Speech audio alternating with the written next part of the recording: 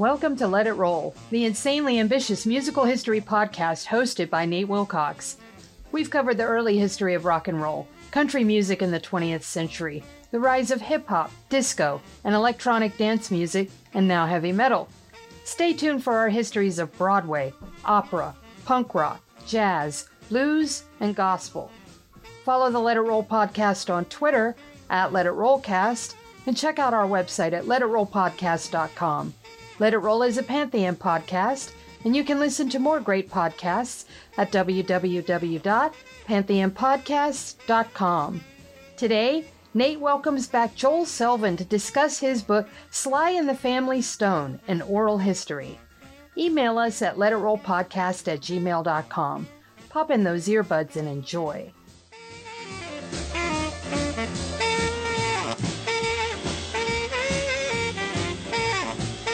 It's time to let it roll. I'm your host, Nate Wilcox, and today I'm welcoming back Joel Selvin to talk about his book, Sly and the Family Stone, An Oral History. Joel, welcome back. Thanks, Nate. And so the book came out in 1998, been out of print for a while, and it's coming back out. Tell us about the new edition. It's beyond October. It's the same book. I had to append a new introduction to sort of explain why the old introduction sort of leaves things up in the air. But otherwise, I didn't want to touch it. And not that it couldn't have been edited or buffed up or, enhanced in some ways. But there's some things that even with their flaws are kind of perfect the way they are. And that book is one of those things. I've come to really appreciate it over the years. And I say that in all humility because there's very little of my work in it, really. It's an oral history, and the transcriptions are very accurate to the mode of speech. Like I had to, looking over it, I was thinking, man, these verb tenses are wrong and this diction's all messed up. But I didn't want to touch it. It has authenticity. It is these people speaking from their hearts. And all I did was sort of cut up the interviews and arrange them in a way so that they all told the story. And there's like 40, 50 people in that book talking to me about what happened to them and their relationship with Sly Stone. And it's an epic tale, absolutely essential part of American 20th century musical history. You've got a great line in the introduction that I think sums up the importance of Sly Stone. You say, he transformed soul into funk and liberated artists as diverse as Miles Davis and Stevie Wonder. He created lots of the musical vision so deftly appropriated by Parliament Funkadelic, Michael Jackson, and Prince. He revoiced how harmony vocals sounded in black music, much the way Brian Wilson did in white pop. The deeply ingrained imprint he left on the music survives, even as the man and his music continue to fade into the mist of history. And this book is just a brutal roller coaster for anybody who loves Sly and the Family Stone. I mean, possibly the epitome of the optimism of the Woodstock era has hit, everyday people, the starring turn in the Woodstock documentary, the interracial, multi-gender band. This guy epitomized the optimism of the 60s and then personalized the grim realities of the 70s to this day. I mean, he has paid and paid and paid for his triumphs, and it's just a brutal telling. It's exciting at first, and then it takes that turn and gets really ugly. And you have another line about Sly that I think sums it up: that he was a good kid who pretended he was bad and presided over his own downfall with the mad glee of a child playing with matches. How emotionally impacting was it to tell this tale, and what were the survivors like? And I don't think there's any other term to describe them than survivors. Yeah. No, they were all victims of trauma, and they all still had scorch marks.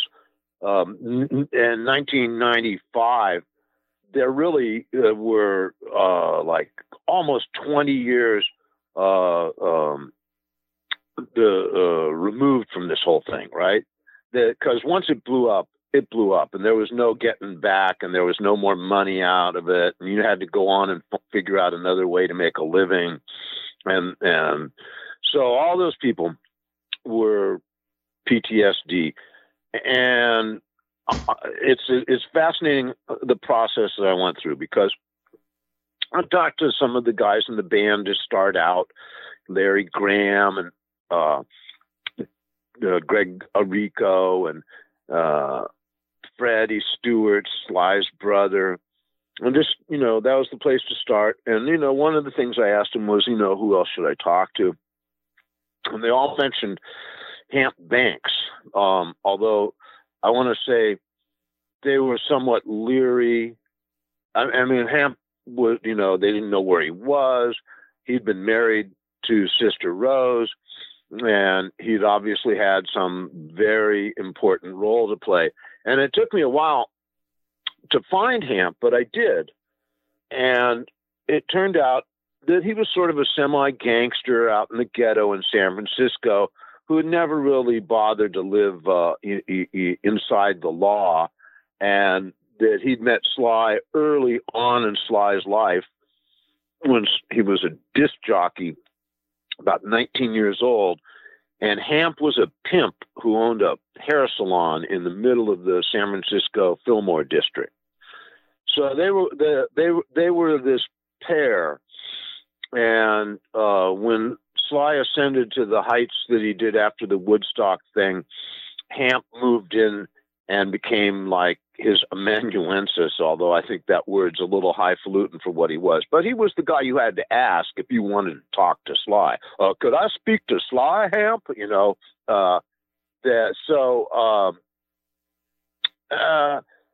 Hamp, nobody had ever asked Hamp about Sly Stone.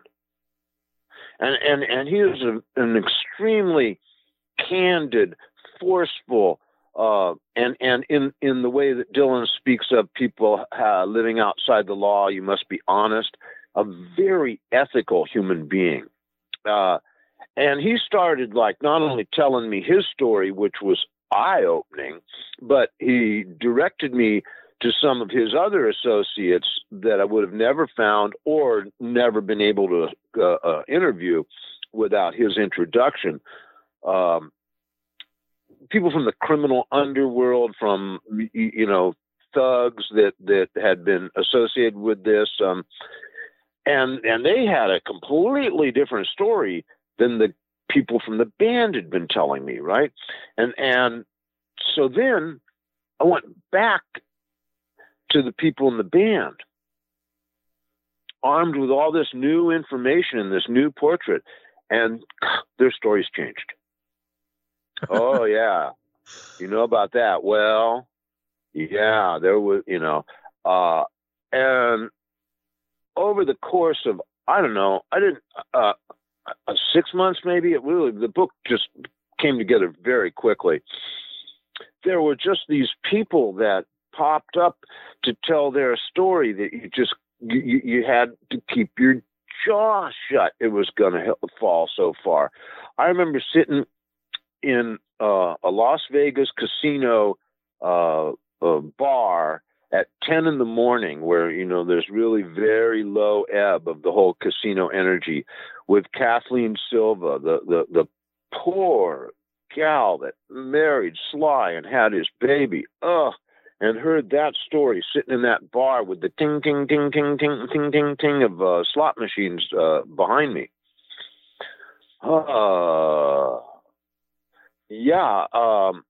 So the fact is, these people, and this is typical survivors of catastrophic trauma, they develop a story.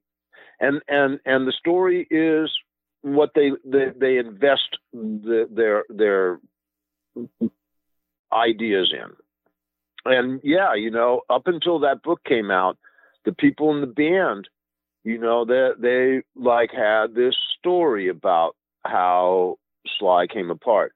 And they didn't talk about vicious pit bulls attacking people in the recording studio. They didn't talk about gunplay at the when Larry Graham was fired from the band. They didn't talk about the beatings. They didn't talk about the angel dust. I mean, that stuff just is missing from the account. But once it's back in, once that whole story is there, once the gangsters have their say, it really takes on Shakespearean dimensions. It absolutely does. And I want to play our first track. And there's so many key early tracks from Sly Stone's pre-Sly and the Family Stone career. And there's also so many phases of his career. It was really hard to pick, but I decided to go with Bobby Freeman's "Come On and Swim," which was the first song that Sly Stone produced for Tom Donahue and Bobby Mitchell's Autumn Records. Bought his parents a house with it. Yeah, and a big influence on Sam Cooke, made a big impact in the R&B world in 1963. This is Bobby Freeman, "Come On and Swim."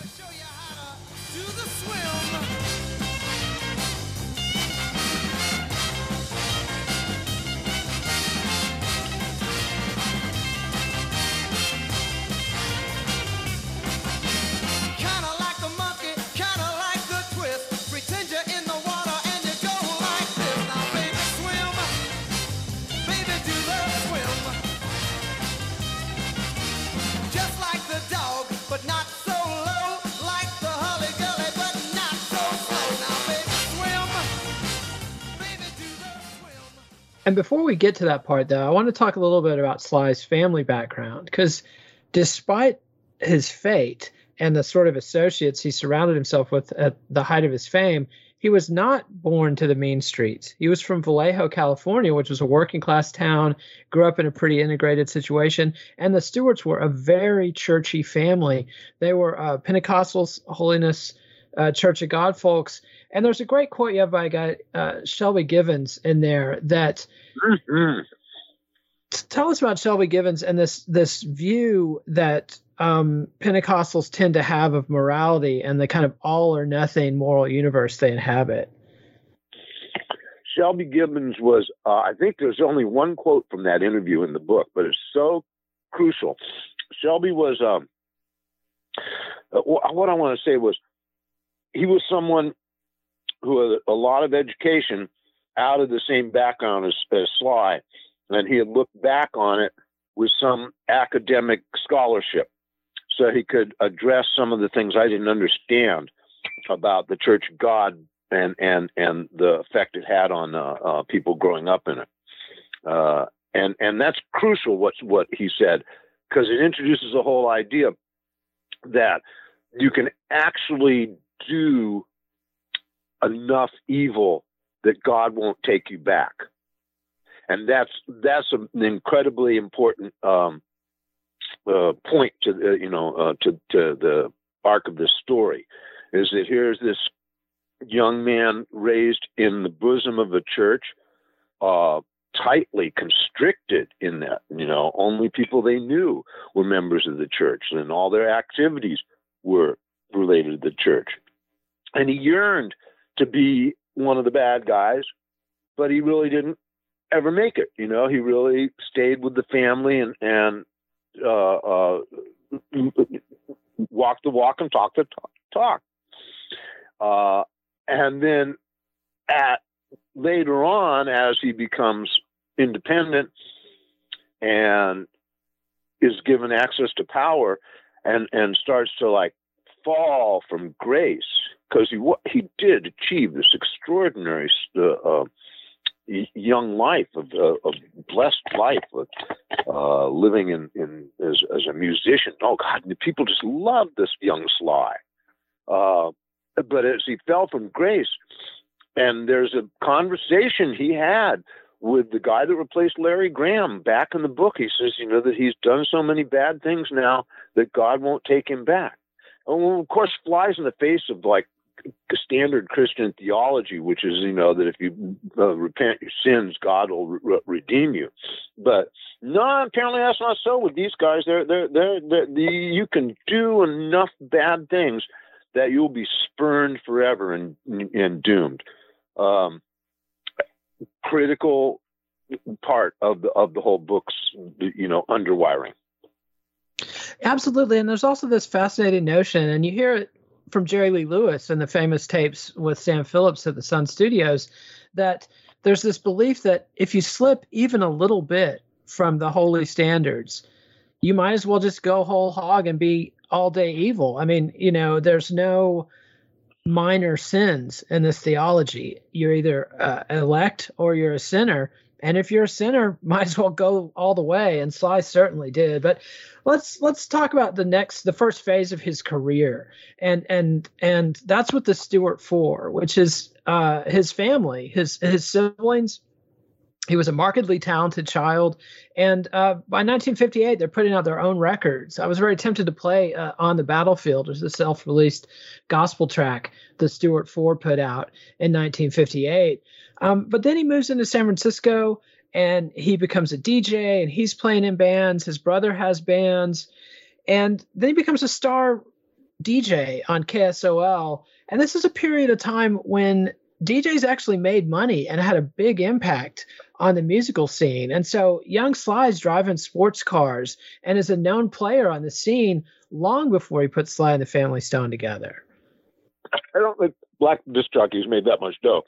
The sports car, the XKE, which he had spray painted in a friend's garage purple rather than the British racing green that it came with, was a gift from Tom Donahue and Bobby Mitchell, the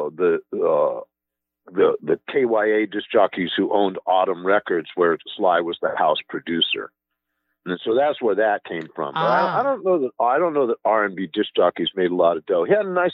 He got his parents the pad and maintained a downstairs apartment there, and he had his own apartment in what we call the Lower Haight here in San Francisco, kind of a smallish bachelor pad, and that's when he started associating with Hamp. He'd get off the air and meet Hamp, and they would swan around town together. Hamp, very much older, wiser, and more worldly person than this young disc jockey record producer, who was definitely touched with character, charisma, and this incredible musicality. And like early hits with the Beau Brummels, so it's like a British Beatles knockoff. And those guys went on to, do something with their music, but their first records were all with this 19-year-old record producer, and they just paint a picture of this incredibly enthusiastic, incredibly creative, just constantly positive energy guy who could play any instrument in the studio, sing any part, and show them exactly how this Beatles thing would go. So it wasn't like he was wedded to the R&B world. He was, in his earliest days, making pop music and white pop music for that effect. And I didn't even mention the integrated doo-wop group he was in, the Viscanes, which released a single, Yellow Moon, and there's collections of Sly and the Viscanes as they've been posthumously rebranded. And there was a little bit of tension there because this was yet another integrated group. Sly was the only black member. There was a Filipino member, but there was also two women in the group. One of whom he was sleeping with one of them.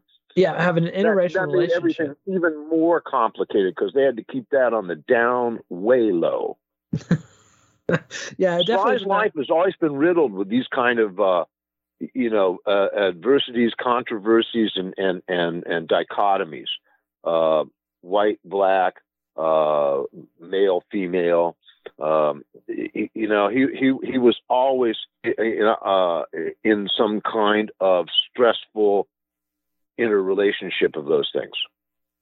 And let's hear our next song. This is the first single that Sly and the Family Stone put out, a single that got a lot of attention in the music world. A lot of people like Tony Bennett singled it out for praise, but got zero radio play and did nothing on the charts. This is Underdog. But they won't let you forget that you're the underdog, and you got to be twice as good. Yeah, yeah. Even if you're never right, they get uptight when you got too bright, or you might start thinking too much. Yeah, yeah, yeah. I no hot beats when you know the real.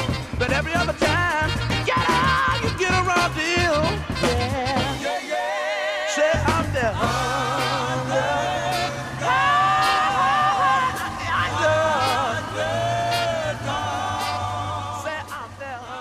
And that was Underdog, Sly and the Family Stone's first single. I got very little love. I first heard it, I think, when Paris, the rapper from San Francisco, sampled it in the early 90s. And I had to go diving into the crates to go to those first couple of Sly Stone records I'd overlooked because I was rushing to Stand and the Greatest Hits. And there's a riot going on.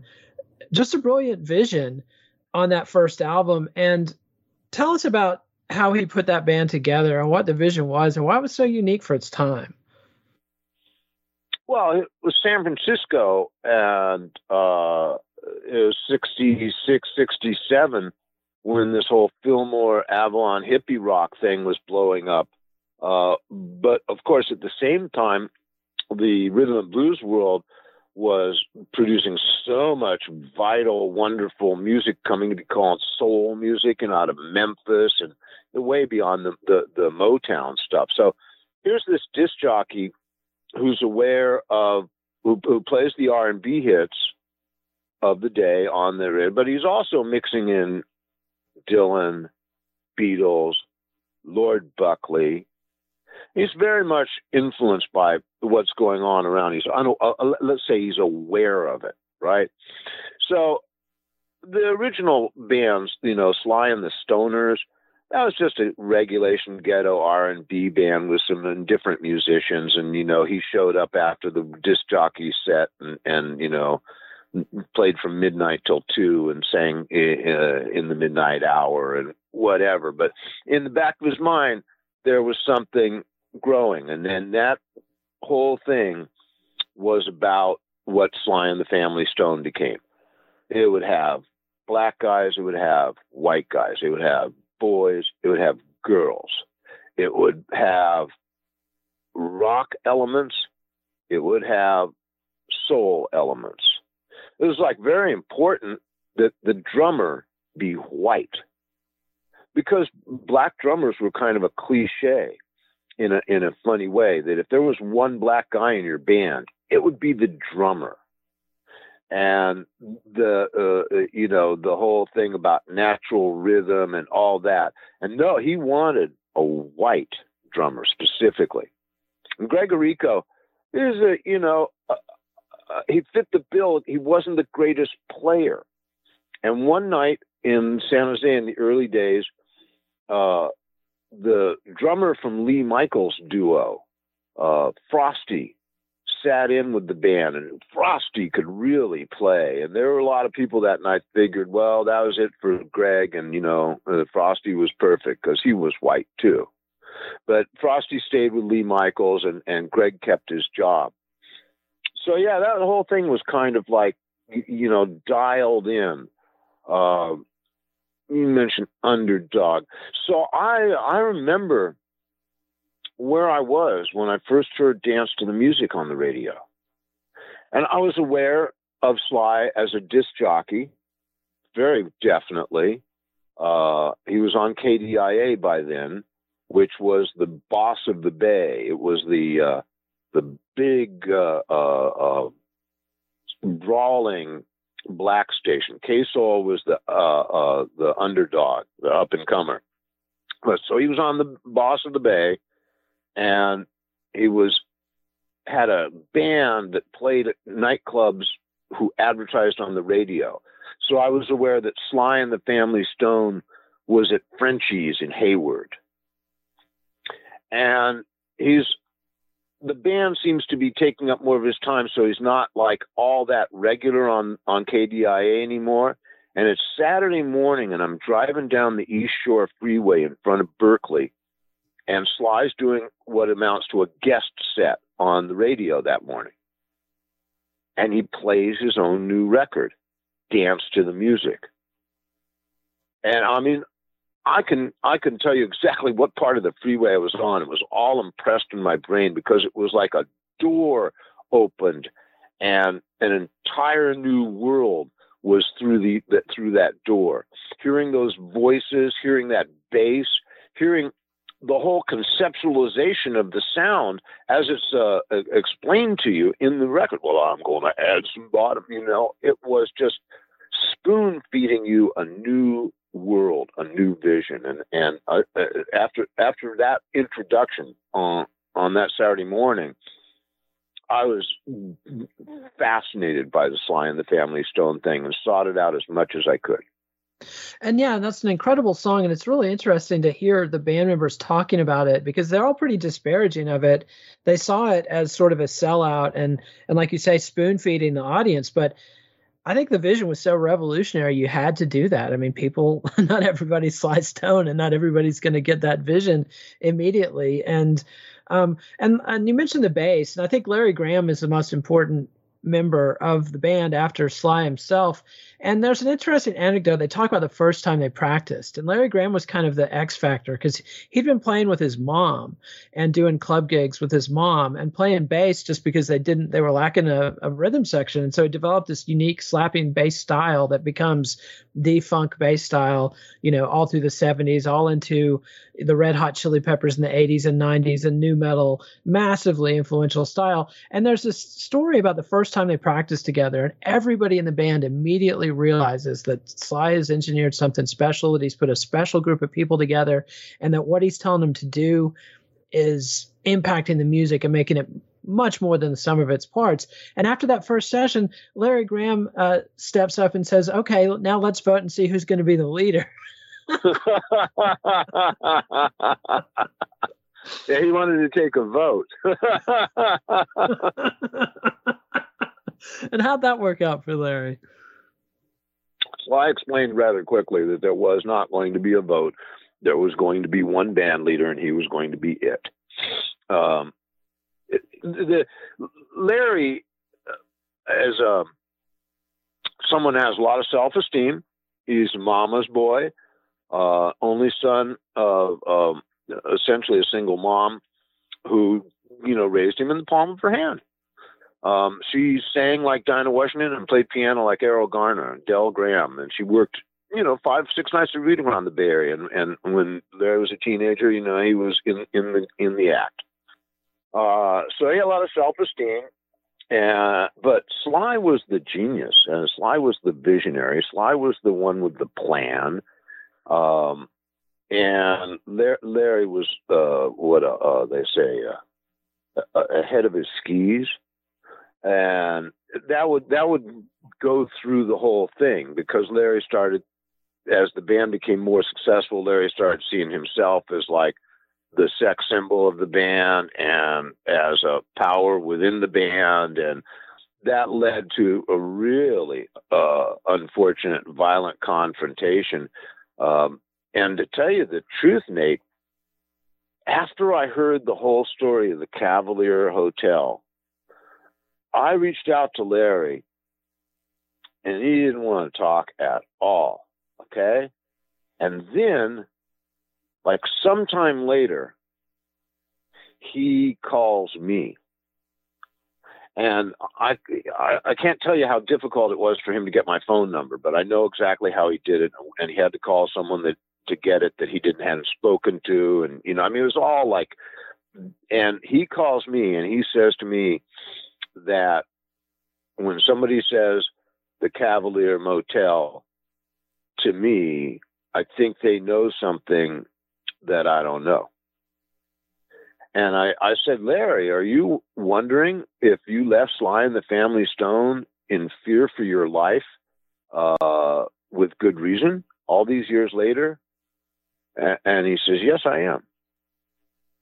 And I said, well, Hamp told me that fellow Black that was Black had a gun in his pocket and he was looking for you. Man. Yeah. So even Larry didn't know what had happened to him. And he hadn't wanted to ask. And that story had never come out.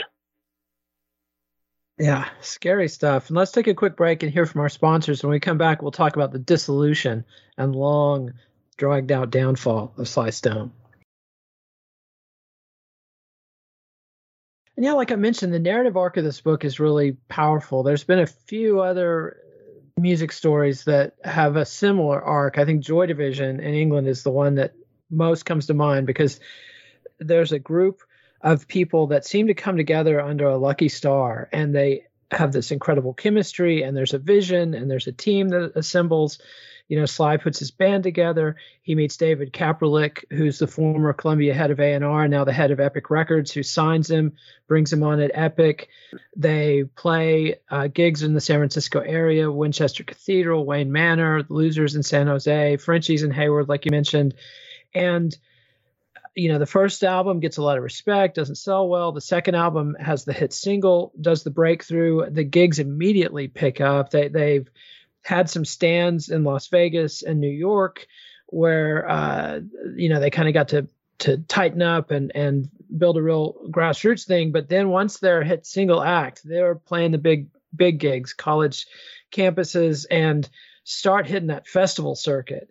And, you know, by the time they hit Woodstock and Everyday People goes to number one, they're on top of the world. And it's very fast that this happens in the narrative of the book. And then everything goes wrong. They move to Los Angeles.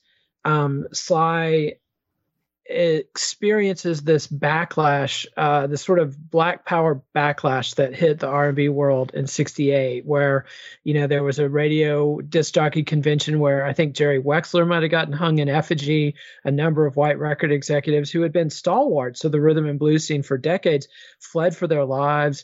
Even Stax Records, which was not Black owned yet, but Black operated, had to bring in Black muscle because there were so many local gangsters and would-be Black Power type people trying to muscle in. Jimi Hendrix, you know, some people say he was bullied into firing the white members of the Experience and putting together an all-Black band in the Band of Gypsies. And Sly's reaction to this was to call in Hamp and a guy, J.B. Brown, and build up his own muscle. And at the same time, cocaine is becoming a bigger part of the scene, and angel dust is a big part of their lives. What do you see as the pivot point where Sly turned from this incredibly positive force into something much darker?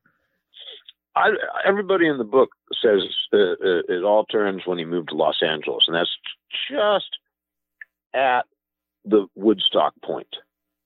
So Woodstock was this huge, incredible experience for all the members of the band. Larry Graham explained, you know, if you reach back and find that in yourself to do what they did at Woodstock, it's always in your bag, and you can always reach back and find it again. So they were, you know, imbued with this enormous sense of power, and the records were selling, and they weren't just selling; they were the paragon of new music. So everything went south right there. He goes to Los Angeles, and I mean, I was at that Coldwater Canyon place. It was truly an intimidating fortress, filled with huge dogs and you know, giant Rococo furniture and you know, way up on the hills. But you know, the drugs were part of it, and that's also where Hamp comes back. Hamp had been away. As he said, it wasn't something he did, but it was something that he couldn't say about something. So off he went for a couple years. And when he came back, the whole Woodstock thing was happening, and he moved into the suite adjacent to Sly's, took over from little brother Freddie. And that's where now, like, JB comes in, and JB and Hamp have that encounter in the Al DiMarino's office in New York with Dickie Diamond, the New Jersey promoter, who was sort of, you know, street guy and was trying to get, he'd had a gig canceled, and he was very unhappy about it. And they got into a beef in Al DiMarino's office, and JB and Hamp start stuffing this guy out the 32nd floor window. You know, things changed right away, and it went along with the change in the drug diet. It went along in the change of the way things were treated. The the women became chattels that sat around and knitted these hats that they all wore. Sly started deciding when he would show up at concerts, if he would show up. The band, which had been sort of a collaborative gang of if not equals, at least associates, the band now became a backup band, and they took step back. Sly, became much more of a dictatorial ruler and more capricious. They had no idea what was going on. And that's all, Coldwater Canyon. By the time they move into Beverly Hills to John and Michelle Phillips' place, and Sly brings in the pit bull gun and really starts getting nuts. 24-hour, 36-hour, 72-hour recording sessions, and just endless amounts of drugs and guns and money. And that is the making of There's a Riot Going On. Which took 3 years. They put out Stand in 1969. Then they dropped the Thank You for Letting Me Be Myself again single, which goes to number 1. And then nothing, a greatest hits package, and no new releases until 1971, late in 71. And There's a Riot Going comes out. And it's a radically... Don't forget, in the middle of that period, Thank You for Letting Me Be Myself came out as a single. And that's such an incredibly important song and a statement record. I mean, it could be the greatest one-chord pop record ever. And at the same time, it's also a completely sneering put down of any judgment that you might have of Sly Stone, coming from that place where he was in between those two albums. The Stand, the humanistic, positive hippie anthem Stand album, to the dark, the Riot Going On. In the middle is Thank You for Letting Me Be Myself Again. Amazing piece. And let's go ahead and hear a little bit of that song. This is the Sly Stones number 1 from 1969. Thank You for Letting Me Be Myself Again.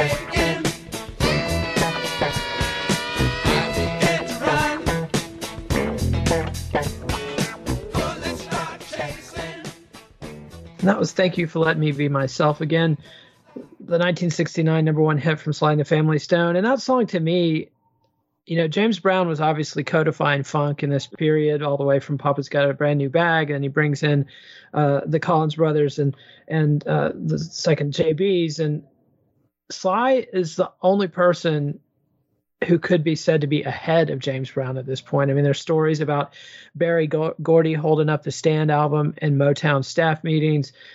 Stevie Wonder and Marvin Gaye credit much of their desire to become singer-songwriters in the same way that Bob Dylan was to Sly Stone. And Larry Graham's bass playing is all over that song. And, Norman Whitfield remade the Temptations in the Sly Stone mode. He was just like sweeping through the thinking and conceptualizing of music at that point. Everybody was listening to what he was doing. And Thank You for Letting Me Be Myself Again. You know what that is, Nate? That's Sly Stone's Just Like a Rolling Stone. Yep, I can see that. It's definitely a statement of purpose and a statement of mastery. It's just a declaration of victory, basically. I am the king, recognize. And as he moves to LA and the band starts to disintegrate, Jerry Erico, is not entirely replaced by drum machines, but largely replaced by drum machines, early drum machines. way ahead of its time. But Sly's also jamming in the studio with people like Bobby Womack and Ike Turner, and even Miles Davis is popping in and out and paying very close attention to what Sly is doing. And it definitely went to his head. And when I read that he had moved into John Phillips's Bel Air mansion, it just sent a chill down my spine. I was not native to the Mamas and the Papas. They were kind of before my time. I didn't understand harmony groups. I didn't really understand the pop folk thing. And I had just gotten through a couple of books about the Mamas and the Papas and really started to understand their discography when I read your book on Sly Stone. And as soon as I heard John Phillips' name, I had just a chill go up my spine because that dude was bad news as the day is long. And when they talked about, they found when they moved in the house, the Phillips hadn't even moved out really. They just ran and they left cocaine and master tapes and jewelry and all this stuff in the house, including these weird little occult closets that were painted red and really freaked out Sly and the gang, but not so much that he moved. And, there were peacocks everywhere and baboons and Gun the pit bull, who's not a fully developed dog. I mean, there's a story about him chasing his tail to the point where they have to take him to the vet and have his tail removed, and that doesn't stop it, and it's just a scary, weird, decadent scene. Some of the heaviest stuff going on. I mean, it's like he personalized the backlash of Altamont and the Manson family and the COINTELPRO and the Chicago riots and everything. Just took on all the burdens of the early 70s and that turn to darkness of that period. And it's just overwhelming to me. And it's amazing that there weren't more casualties. I mean, how was there not a Brian Jones of Sly and the Family Stone? Yeah, well, God loves a drunk, I guess, but they're all casualties. They just didn't die. Yeah, that's the truth. By the time they were done, everybody was traumatized. Now, the part you're talking about where Bel Air is happening, that's when Greg Errico has enough and bails. He's not really much on the record anyway. We sat down in my basement record library, Greg and I, and played the entire Riot album to see if he could find any of his drumming on it. And we found a little, especially on the extended version of Thank You for Letting Me Be Myself. But mostly it's Sly playing drums or, as you say, the Ace Rhythm King. Really weird. I mean, everybody knows that record for Family Affair, and Family Affair is Sly, Billy Preston, and Rose. There's nobody else on that record.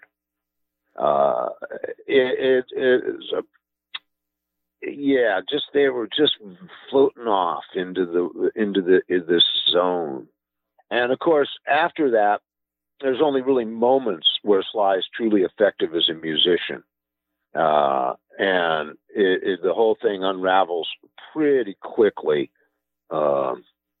to that Radio City Music Hall gig, which is the last performance by the original band. I could not bear to go any further than that because it just gets really grim and ugly.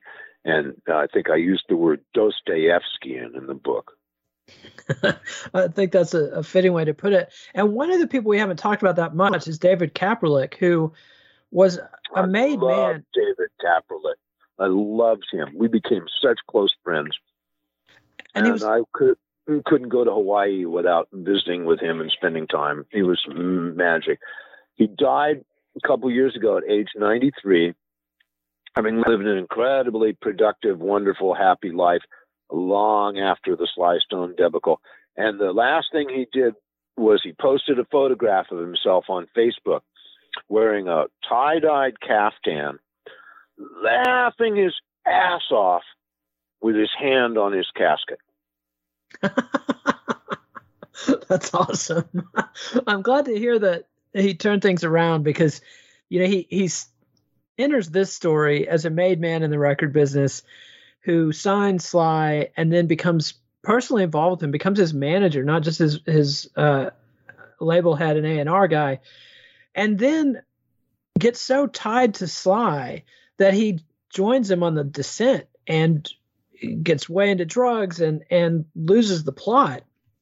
And they have to bring in this guy, Ken Roberts. He fell in love with Sly in a very self-destructive way.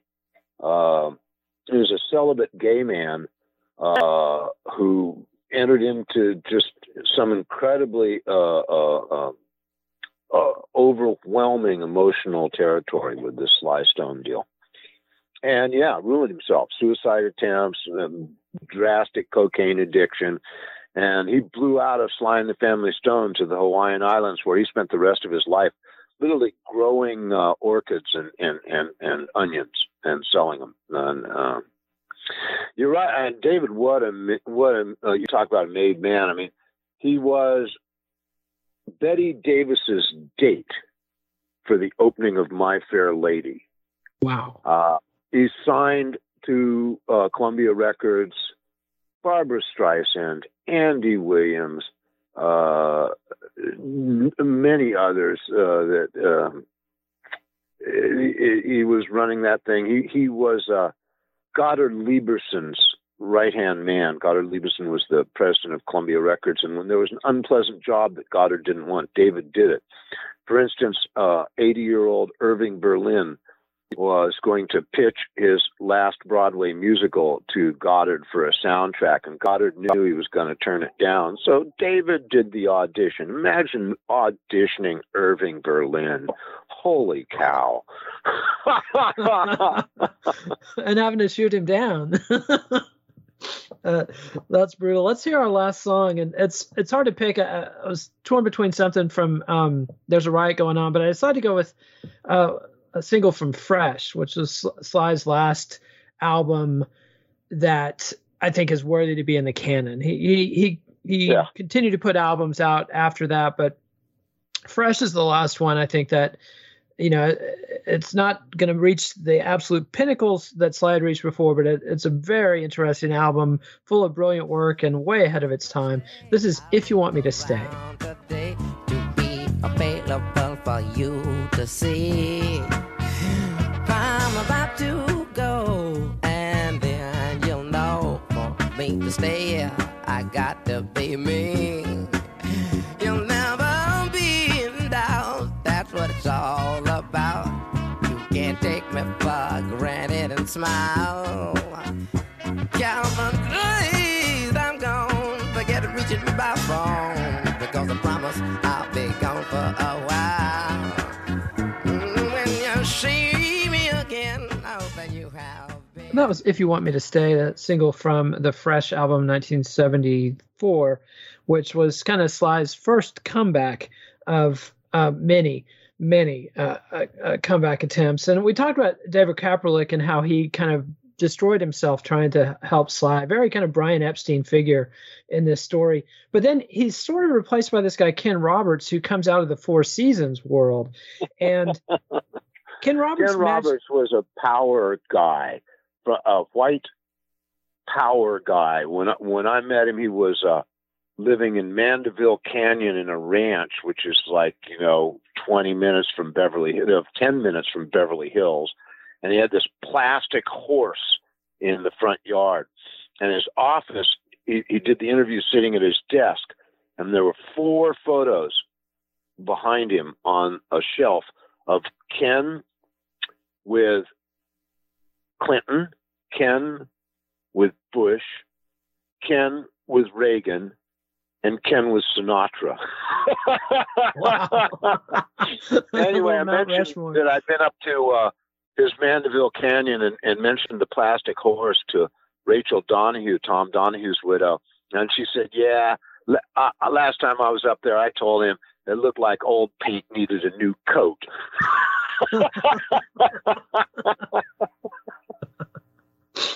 But he was a no BS businessman who saw in Sly the opportunity to make a few bucks as long as he could keep Sly between the gutters.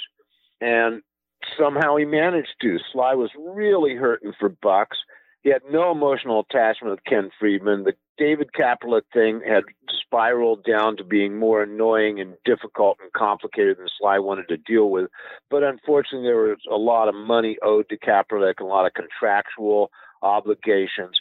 So Ken Roberts sort of came in and cut the Gordian knot and got Sly to actually show up for gigs because he needed the dough, and just, handled him like a baby, essentially. That was short period of time, but it did manage to like sort of pay off David and get Sly back semi-solvent and playing gigs again. Yeah, and the passages with Ken Roberts talking, the logistical challenge he would get into. I mean, it's story after story of Sly holed up in the bathroom with his pipe, Sly disappearing halfway down the stairs to the helicopters, having to convey, a trip from New York to Philadelphia that should have been handled with 6 limos instead becomes 5 helicopters at the last minute. But Roberts is able to pull this off. He pulls off the Madison Square Garden wedding of Sly Stone, and show after show. But then there's still this negative momentum, and things like this Los Angeles Coliseum show where Stevie Wonder ends up blowing him off the stage, and Sly's goons kind of turn on his engineers and his sound guys who become they beat the road crew up that night. They beat the road crew within an inch of their lives. They kidnapped one of them's girlfriend. This is PCP days, and they beat them with canes. Like they've been very influenced by Clockwork Orange, which was a current movie. And then they're real thugs, and they came in. They just burst into the road crew's hotel room and started pounding on them because Sly had blamed them for the equipment failures of the gig that day. But actually, they just got their ass handed to them by 22-year-old Stevie Wonder. Got rolled over by a force of nature. And Moose disappeared that day, never came back. You just can't beat your road crew up. That's just, destroys any kind of camaraderie that you have. But it was getting dark, and there was these, black gangster types that were associated, not just Hamp and JB and Black and, Eddie Chin and all those guys, man. They were scary guys. Yeah, and there's a story in there when they mention getting into a fight with Three Dog Night, and then the guy corrects himself. It was more like assault and battery than a fight. That's just... Well, those guys, those older black gangsters that I interviewed, man, they have no compunction. They're candid and straightforward, and they're magnificent in their own way. Like Eddie Chin, obviously thought Sly was an idiot and had nothing but disrespect for him, and then talks about beating him up, and he says, "Yeah, slap the taste out of his mouth." Oh my God. Eddie was a little bit difficult to understand. He was very voluble and had a high-pitched voice, and he's trying to tell me who he is and what he's involved in. And so I'm like slowly putting it together. And I says, "Oh, Eddie, you were involved in the beating of Moose and the road crew?" And Eddie looks indignant, and he says, "Involved? That was my party." God. And we laugh, but it's heartbreaking, awful stuff. It's the downfall of, one of the great American musical geniuses who envisioned and then realized this incredible vision of integration and sexual equality and freedom and positivity and optimism, and then turned around and just defiled it for decades. So we might presume that there was a certain kind of venality behind the design and not the humanistic impulses that you impugn. Okay? I think that's the case. I think Sly was someone who sort of designed this thing as a commercial entity.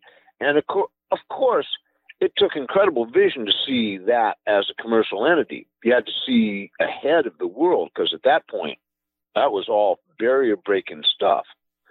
But I don't think like Sly was the humanistic person that David Kaperlich believed him to be. I believe Sly was always a hidden agenda guy who wanted to succeed and wanted to control his environment, much like his parents controlled his environment growing up. And ended up paying quite a heavy price for that venality. And you stopped the book at that disastrous Radio City Music Hall show in 1975. Any quick updates on Sly and how he's done in the decades since you want to drop before we wrap? So insane. You know, he was a fugitive from justice for 3 years, living under an assumed name before the FBI arrested him. And it was he ran out on a warrant in Los Angeles on a drug charge that would have gotten him a slap on the wrist. But as a result, he ended up spending a year inside before he came out. And that was just about the time that they put him into the Rock and Roll Hall of Fame, because all the band members showed up at that event to be inducted, and they did not expect Sly to be there, and he was there. He blew their minds. They hadn't seen him in years and years and years. And, of course, by then he'd become involved in a manager who, in order to create a dodge against IRS tax liens, had Sly sign over 100% of his royalties to him. That would come to be a problem later in Sly's life, and the result of a lawsuit that I believe is still under appeal. He won one part and then lost an appeal. And, you know, he came back and did that Grammy show. That was a disaster. He walked off the stage in the middle of the medley. He did a few gigs at one point. Seems to have reemerged with some sort of physical abnormality, probably politically incorrect to call it a hunchback, but that's what it is. And, you know, just unable to get out of that loop of addiction and degradation. But so at some point, these lawyers that are promoting this lawsuit reach out to me. And they tell me they've got Sly in a 90-day rehab program, and they're looking to create a project after he gets out of rehab that'll get him some money and keep him his attention. And they're thinking a book is a good thing. And would I be interested in working with Sly on his book? I said, sure. So they set up some phone call with Sly, and we talked for a little while. He wanted to know if he could make $90,000 because he wanted to buy a recreational vehicle. Of course, $90,000 is, you know, like a modest price for an RV. You know, my friend Steve Miller has a $500,000 one. So, yes, you know, sure, 90 grand, sure, we could make that. And then he starts asking about how the payout works. Like, when do you get the money and when do you do the work? Right? And I explained to him that you get a little in front, you get a little when you finish your manuscript, and you get the rest when the book comes out. And that really bothered him, you could tell. And he asked me to walk him through it a second time. And my feeling was that he wanted to get paid. He didn't want to do the work. But we ended up, you know, agreeing to talk more later and never heard back from those lawyers. But about 2 weeks later, I get a call from Sly himself. Now, I don't know how he got my number or how he worked it out, but all he wanted to do was he wanted me to walk him through the payout thing again. He wasn't clear on how the payout worked. So it was obvious to me that he was just scheming to, like, you know, there was no real book in him.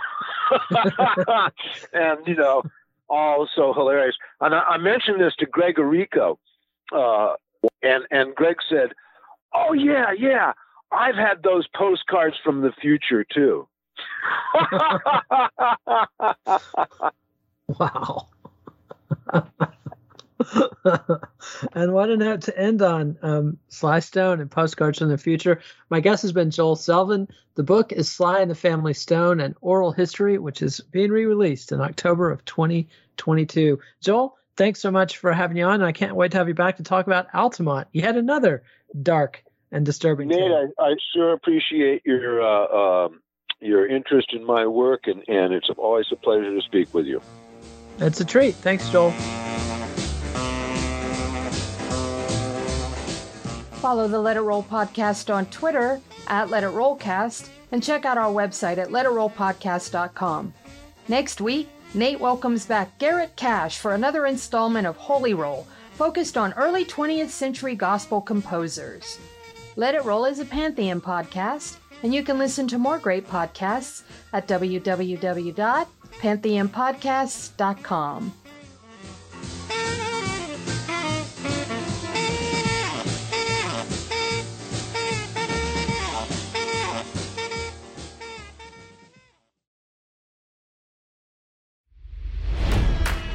It's NFL draft season, and that means it's time to start thinking about fantasy football.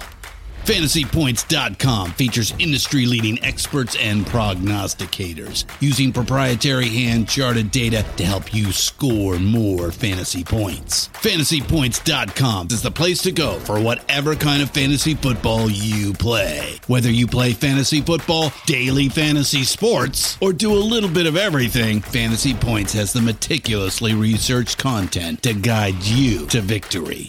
And why wait for the fall? Fantasy Points also covers the new spring football league, the UFL. Join the guru, John Hansen, Scott Barrett, Joe Dolan, and other massive names in the fantasy football universe with an exclusive offer. Use code Pantheon for 15% off any Fantasy Points package, including the all-in package, with access to every article, tool, and data nugget that Fantasy Points has to offer. That's FantasyPoints.com and code Pantheon for 15% off at Fantasy Points. FantasyPoints.com, code Pantheon. Score more fantasy points.